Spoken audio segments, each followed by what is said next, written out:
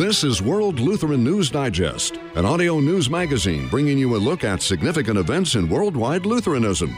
WLN Digest is produced through the facilities of Worldwide KFUO, a broadcast ministry of the Lutheran Church Missouri Synod. Today on World Lutheran News Digest, I'm World Lutheran News Digest host Kip Allen.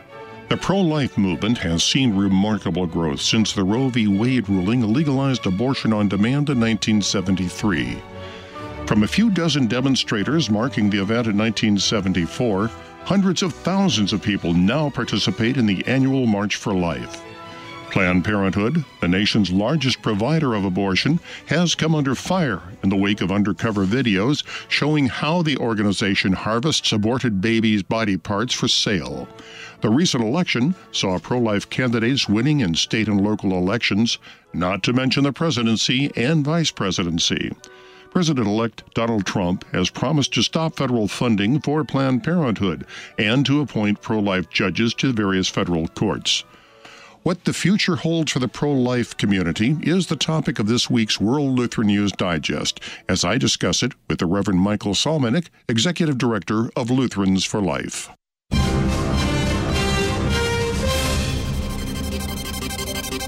and now today's Fast Track. I'm Sarah Gulseth with news in brief of interest to Lutherans worldwide. The Washington State Supreme Court heard the case of a Christian florist who declined to provide flowers for a gay wedding. A lower court judge ruled last year that Baronel Stutzman, owner of Arlene's Flowers in Richland, Washington, violated an anti-discrimination law. Shortly after, the state attorney general filed a lawsuit against Stutzman for violating consumer protection and anti-discrimination laws for telling Robert Ingersoll that she could not provide the flowers for his wedding. The American Civil Liberties Union then filed a lawsuit on behalf of the gay couple. Stutzman's flower shop remains open despite multiple death threats, but it no longer serves weddings. She stands to lose everything in these lawsuits. Alliance Defending Freedom filed suit against the University of Wisconsin-Eau Claire on behalf of two students who served as teaching assistants in Sunday school and religious education classes at a local Catholic church. However, they were blocked from using these hours toward the community service requirement they have to satisfy to graduate. One student had applied for credit for these hours and was denied, and after hearing that her friend's hours were denied, the other student has not yet attempted to get hers approved. The university's policy bans students from receiving credit hours for any time spent directly involved in promoting religious doctrine, proselytizing, or worship.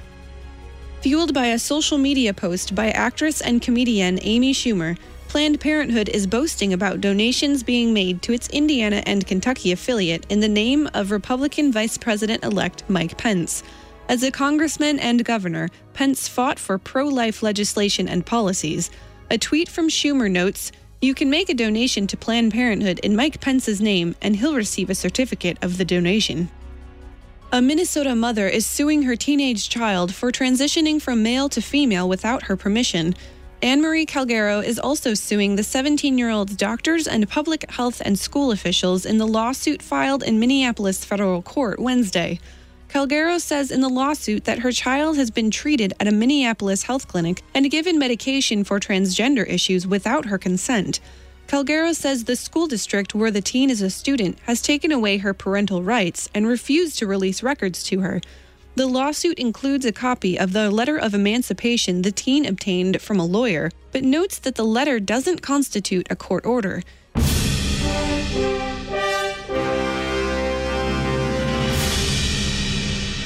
Este é Notícias Luteranas pelo Mundo.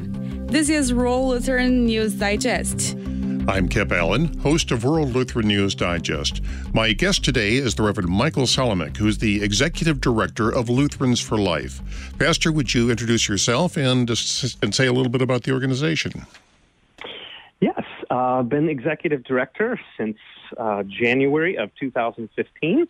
Our organization exists to equip Lutherans to be gospel-motivated voices for life. And so we connect Lutheran doctrine, the Word of God, to cultural life issues. Anywhere that our culture sees death as a solution, we speak to that with the gospel of Jesus Christ as a better answer. We're a nationwide organization. We serve all kinds of Lutherans, and I'm very excited to be here and share some information with your audience this morning.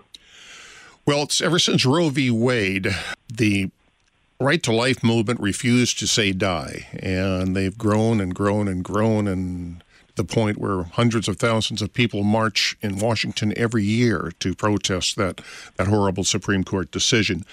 Mm-hmm. But we went into an election this year where the front runner was openly pro-abortion, and we went from the saying of safe, legal, and rare to public funding and no parental consent. However, the electorate spoke and gave quite a different message, and the candidate for that has also given a very different message.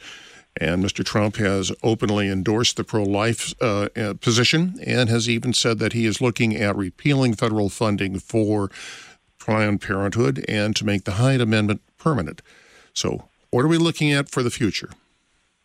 Certainly our prayers as conscientious Christian citizens who support the preciousness of every human life would be that we have leaders and legislation that reflect that and that protect every human being from the invisible miracle of conception to the moment of natural death. However, as Christians, our task remains the same no matter who is in office, knowing from the Scriptures that no leader is placed there except by God and to accomplish His purposes. While we do support court cases and elected representatives and laws that will and sort of enshrine that sanctity of human life, especially those who are vulnerable by being disregarded by our culture. We know that the only thing that changes laws is changed hearts, and the only thing that changes hearts is the gospel of Jesus Christ, that human life's value comes from what God has done in creating and then redeeming and then connecting Himself to every human being into eternity. And so we continue to advance that both in what we say and in what we do. And it's a very exciting time to be a part of the For Life community. The rate of abortion in the United States has declined for the last 25 years. And certainly some of that is due to legislation that restricts access to abortion or requires more information to be given to those who are making a decision in those difficult times. But I think the majority of the effect has come from Christians who are really putting their love into action. Pregnancy resource centers that are popping up in every community around the United States where Christians are reaching out and saying, not only is the life of your unborn child valuable to us, but your life and your marriage and your family are precious to us. And we're going to show that to you by taking you by the hand and helping you out with everything that you need to be able to have this child and raise this child in a loving home and a safe community. And as we continue to do that, I think we're going to see the rate of abortion decline because not because we do such a great job of reducing supply, but because we are reducing the demand. And the gospel has promised that it will always accomplish that among us. Pastor, something that I have observed, and frankly has taken me a little bit by surprise, is the growing support for the pro-life movement that is not necessarily from the Christian point of view. There's been a real sea change, I think, in the opinions of the public at large. Not all these people are Christian who are coming over to the pro-life movement. There's been something's happened. Something has happened here that has moved these people. What is it? The educational process? Obviously, we believe that the hand of God is at work here, but are we talking about the educational process of groups like Lutherans for Life? Are we talking about the use of ultrasound to show these people that indeed this is a human being? Are we talking about the horrors that have been exposed to Planned Parenthood of selling baby parts? What is it? Well, it doesn't surprise us that there is growing public sentiment that supports the sanctity of human life, especially the vulnerable. First of all, there is a reasonable case to be made on the basis of science and sociological data that abortion and now assisted suicide are simply bad public policy. First of all, as you mentioned, scientific advancements such as the increased accuracy and availability of ultrasound technology, where people can see with their own eyes that this is not a blob of tissue or a clump of cells, that this is a tiny human being. Secondly, it is enshrined in our culture that discrimination is unhealthy and even evil. And when the light bulb goes on for people that support for easy access to abortion on demand grows out of a discriminating against certain persons on the basis of their appearance or their age or their abilities or lack thereof, when that makes sense to people, I think instinctively they understand this goes against everything I believe as a human being, and it's also bad for our culture. And then finally, the reasonableness of the case that we make for defending all of human life without respect to what might be cosmetic differences. For folks, I think that the for-life community has become more savvy and winsome in the way that we make our case to people. And again, I do believe it goes back to the fact that Christians put their convictions into action, speaking the truth in love. And it is that love that flows from the gospel of Jesus Christ that overcomes any irrational fears or even intellectual objections. And people are beginning to think for themselves, and that's exactly what we want them to do. One of the things that I find fascinating is that science is actually on the side of the pro-life community. Now, for years, and even through today, Christians and people of faith are always being denounced for ignoring science and for rejecting science. But yet, now science, when we look at the unborn, there's no question but that this is a distinct human being. We're not talking about a clump of cells that just happen to be in a woman's womb. It has its own EEG, it has its own heartbeat, it has its own separate DNA. This is a human being. Science confirms it. And I think this Absolutely. Is perhaps... From the very moment that the little piece of mama and the little piece of daddy meet in the mother's womb, from that moment on, a distinct organism has been created, one which is capable of directing its own development, one which has all the parts that it will need to continue to survive, and all that's necessary now is just for things to get bigger. Yes, science is on that side, and this highlights a reason why we need our young people to take up the vocations of scientific research so that political agendas don't overshadow what the data show us. And we have good Christian brothers and sisters who have fought the good fight for decades and generations to continue to reveal the truth that God is the creator and that he works through his orderly world to accomplish all of the things that he wills. Christians have never been afraid of science because the natural world is also under the direction of our one Lord. And in this case, sometimes it is entirely appropriate for life-affirming Christians to appeal to scientific consensus, not to be used as a hammer to beat people over the head or an axe to prove ourselves right, but in the sense that this confirms what I believe people instinctively know, that every human being is precious. And that brings up another point. We have, obviously, we've had so many successes right now on the pro-life side as far as the unborn are concerned. We certainly have hopes for what's going to be happening with the Supreme Court. But on the other hand, we have seen some losses in the concept of, quote, assisted suicide. And I remember Maggie Karner, the great Lutheran lady who passed away after suffering a horrible, debilitating disease and fought it every step of the way and made very public that she was going to stay until God calls her. But we seem to be losing a little bit of ground in this area. So how are we addressing this? Well, again, data that are coming to us from sociological research in European countries like the Netherlands and Belgium, where assisted suicide and even euthanasia have been legal for decades.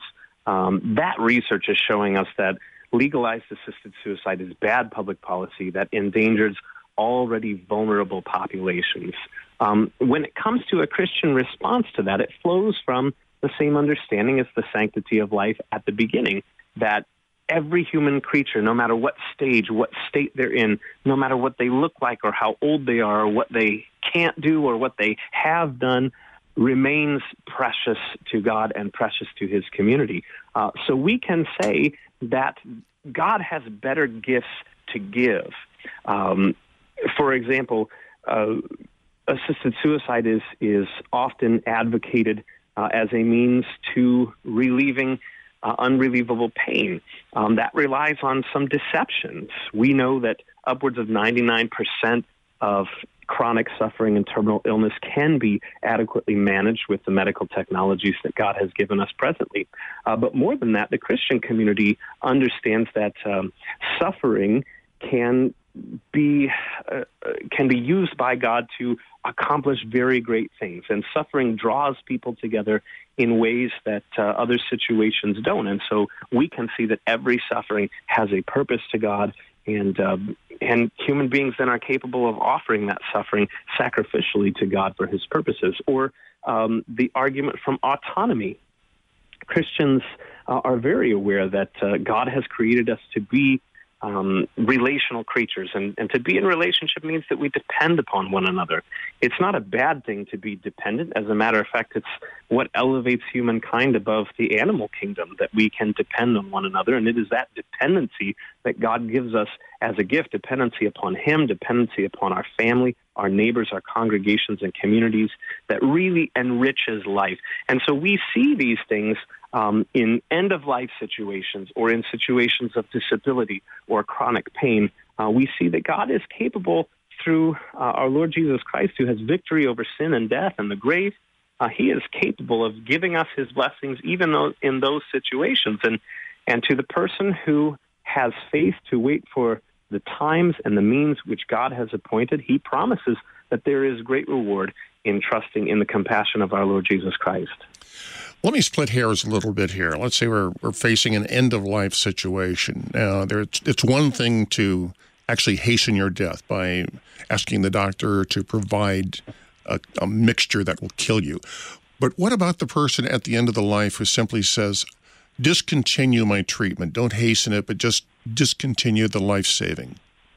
What is that? Is that also perhaps even as much as our confession of the Lord Jesus Christ discourages us from seeking an early death, it also encourages us to put our hope not in the extension of this life, but in the resurrection to life everlasting in the new creation. And so the Christian is not obligated to make their biological life last as long as is humanly possible. Certainly it's the case that present medical technologies can keep body systems operating, in most cases indefinitely.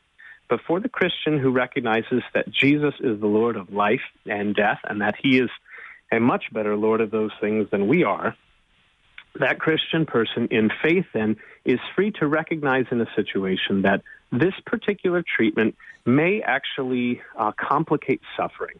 It might not have a highly reasonable possibility of even being effective in what it promises to do. And that Christian then can cut herself into God's hands, saying, deliver us from evil. Give me a blessed end, Lord, as you have promised, in your time and according to your will. But certainly a Christian should not feel obligated to pursue every available experimental treatment for themselves or for their loved ones, especially when those treatments have a low likelihood of proving effective and where they have a high likelihood of actually exacerbating the suffering of the patient. Pastor, I'm going to assume a role here I normally do not do on this program. I'm going to get personal. I am a widower. And my late wife, was seriously ill, and her final illness lasted about 18 months. Two things came of that. One was that she wanted to hang on till the very end, and some of the little delights that she got. For example, I moved her bed into our dining room because we were living in California at the time, because it looked out upon the mountains, and she loved to see the shadows on the mountain as it changed. And I put a little bird feeder out there. She loved to watch the birds, and she derived such enormous pleasure from that. The other thing, wonderful.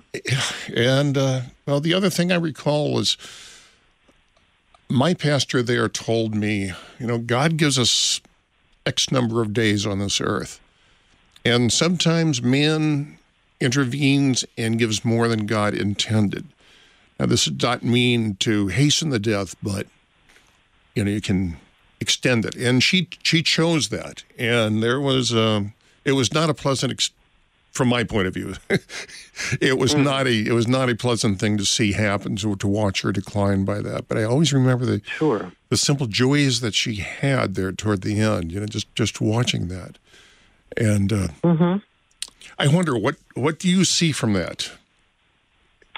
Well, I would say that it sounds like God blessed her entrance into eternity in exactly the way that he promises to do. And that means that God blessed it in those visible, knowable ways that you were able to appreciate and enjoy alongside her. But he blessed it even under a contrary form, even where it appeared that it was only compounding misery, that God was still very active in that situation, accomplishing his purposes as well. There is nothing to prevent a Christian from making use of available medical technologies to try to enjoy every blessing that God has promised to those who trust in him, even in this life. But the gospel has set us free.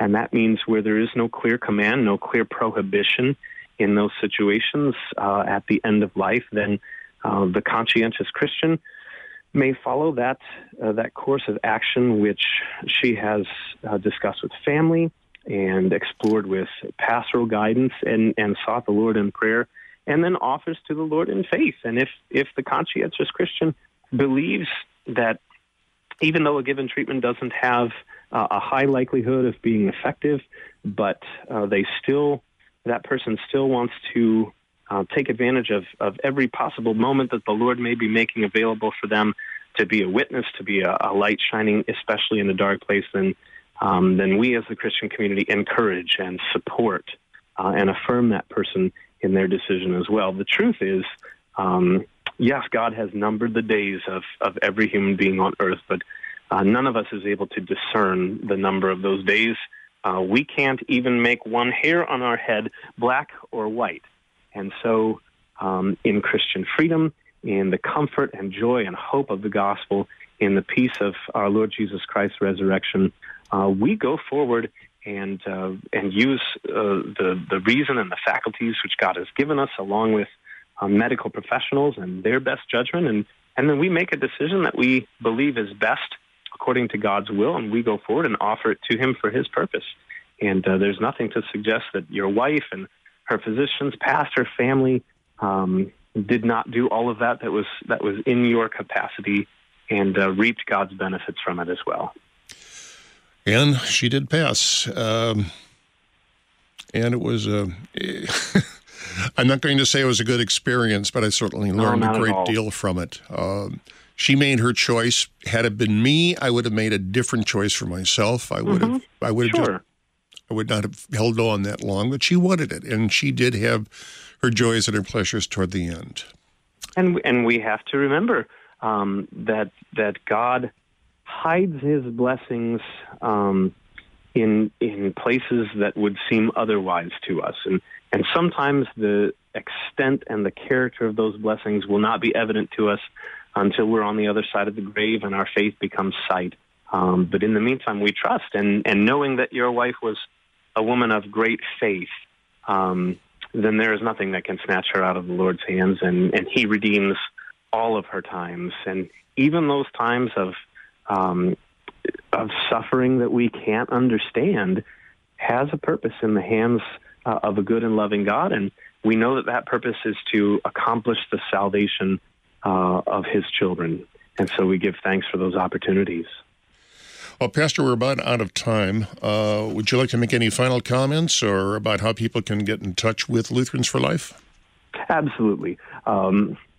Lutherans for Life is accessible on the internet at www.lutheransforlife.org. We have a vast library of articles, Bible studies, and sermons, a wide variety of resources available on lots of different life issues, accessible to the layperson, to be able to know how to think and speak as a compassionate Christian to their neighbors and their culture that a lot of times is hurting so deeply that they see death as a solution. We continue to believe that it is the gospel word and the gospel in motion that makes a difference for people. And it is our joy to partner with Lutherans across the United States and around the world to be gospel-motivated voices for life. Well, Pastor, thank you very much for taking the time to explain this on the program. I appreciate it. Thank you so much, Kip, for the opportunity. World Lutheran News Digest may be heard every Wednesday at 2:30 p.m. and again at 9:30 a.m. Saturday Central Time on Worldwide KFUO. It may also be heard anytime streaming online at kfuo.org.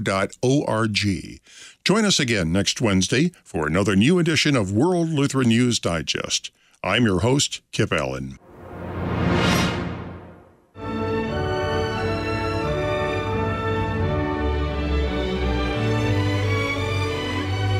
World Lutheran News Digest is a broadcast ministry of the Lutheran Church Missouri Synod. WLN Digest is produced through the facilities of Worldwide KFUO. You can also listen to WLN Digest on demand at kfuo.org. To correspond with World Lutheran News Digest, email news@kfuo.org.